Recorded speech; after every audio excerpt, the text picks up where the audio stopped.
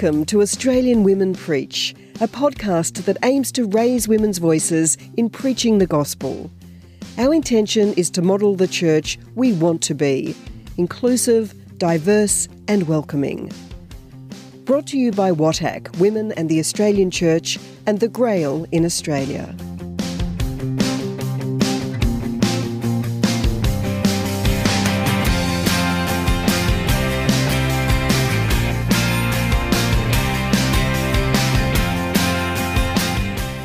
McLean and her late husband David cared for and nurtured their 10 children in Mudgee, New South Wales. Anne represented parents of children in Catholic schools at local, diocesan, state and national levels. She's been involved in various ministries in her local parish and is a member of the Diocesan Pastoral Council. Alice Sullivan is a sister of St Joseph living in Bathurst. For many years she was a pastoral associate in Mudgee and is now involved in ministries in the Cathedral Parish in Bathurst. Anne and Alice developed a program called Conversations About Catholics to assist young families navigating the faith journey in their children's lives. As we begin this collaboration and witness, I would like to acknowledge and honour the Wiradjuri people upon whose country these reflections have been birthed. A people who generously witness the words and stories that have been passed on to them since time immemorial. We honour the wisdom of these ways and commit to the processes of truth-telling and healing that our nation so desperately needs. On this third Sunday of Advent, in my parish of St Mary of the Presentation, Mudgee, we will light the pink candle of the Advent wreath, the candle that celebrates Gaudete Sunday. In our home, around the kitchen table that grew to hold our 10 children, their partners, friends, and now my grandchildren and friends, the week leading to Christmas is full, to say the least. Now, as then, end of school year activities, concerts and assemblies fill our calendars. Preparation and selection of gifts for teachers, siblings, extended family and friends conclude in earnest, while the planning for feasts and sharing of meals over the Christmas period culminates in shopping lists and timetables for when the puddings, shortbreads, cakes and mince tarts will be prepared and assembled. In amongst this busyness, the Advent wreath and the Advent calendar and the Jessie tree stand as a silent reminder of why this hecticness abounds. This is our time of preparation for the celebration of the birth of Jesus, the coming of a new Messiah into our world. Gaudete Sunday is a time to rejoice. It is a time when David and I caught our breaths as parents of young children and we lit the pink candle. In the noise and the joy of the dining room table, we placed ourselves in the liturgical ritual and the opportunity for stillness that is Advent. Gaudete Sunday also brings the story of John the Baptist into the Advent and Christmas narrative. What a gift for me as a Josephite sister when we heard that we had been assigned today's gospel. John the Baptist was so important for both St Mary MacKillop and Father Tennyson Woods that John the Baptist was included as part of Chapter 6 of the founding rule, which says, "The sisters shall also speak much to the children of devotion to the glorious Mother of God, to St Joseph and to St John the Baptist, the companions of our dear Lord's infancy and members of the Holy Family." As young sisters, we wore a monogrammed symbol that looked like the current ABC logo. The blue symbol contained the letters A, M, and the 3 J's, which stood for Ave Maria, Mother of God, Jesus, Joseph, and John the Baptist.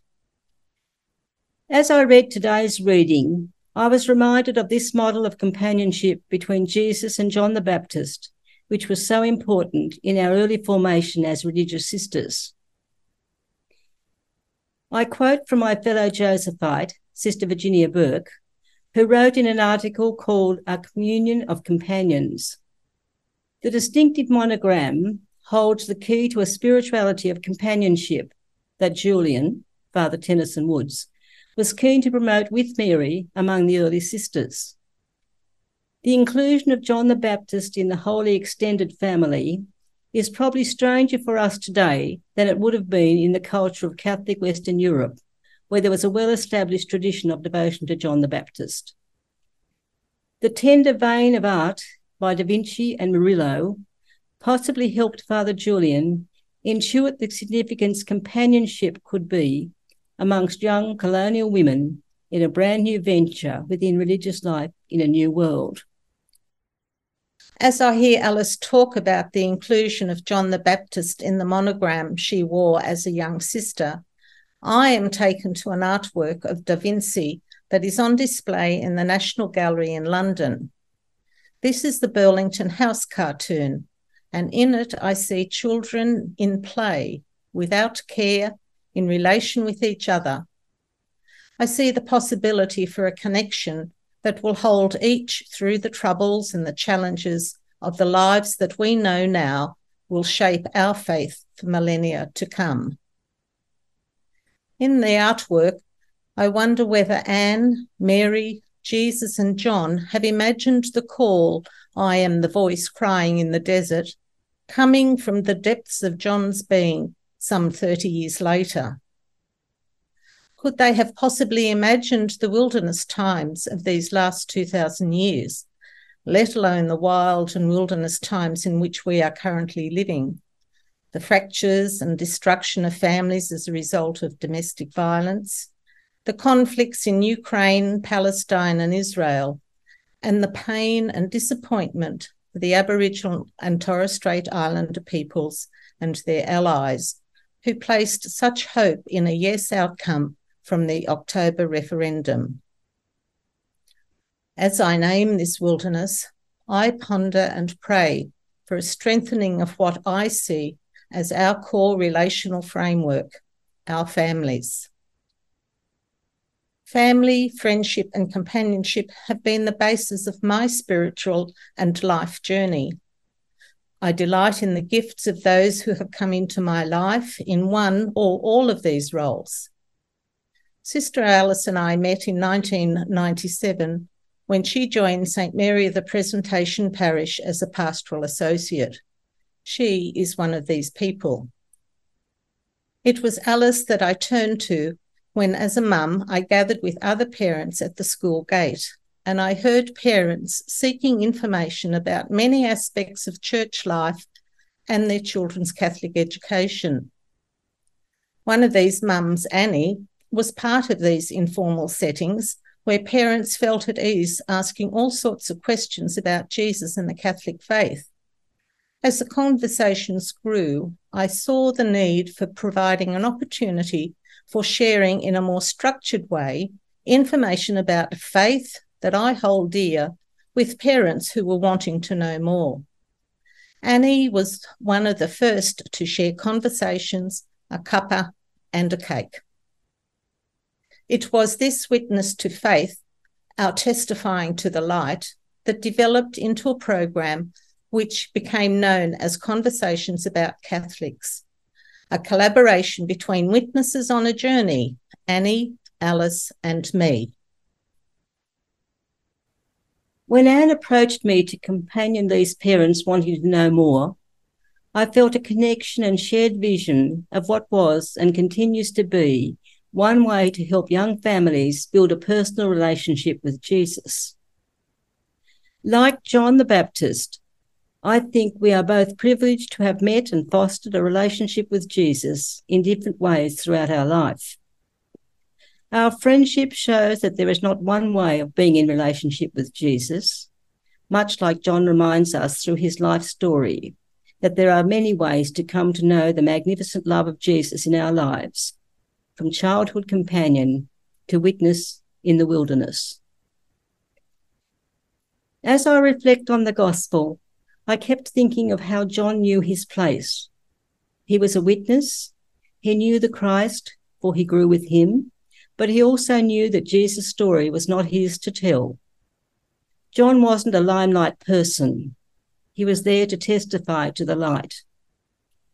It reminds me of a reflection from Sister Verna Holyhead, who suggested that the closer the lamp carrier comes to the light, the dimmer his own radiance becomes until no longer needed. The Gospel passage suggests that this was probably a tricky time for John. The world was asking so much of him.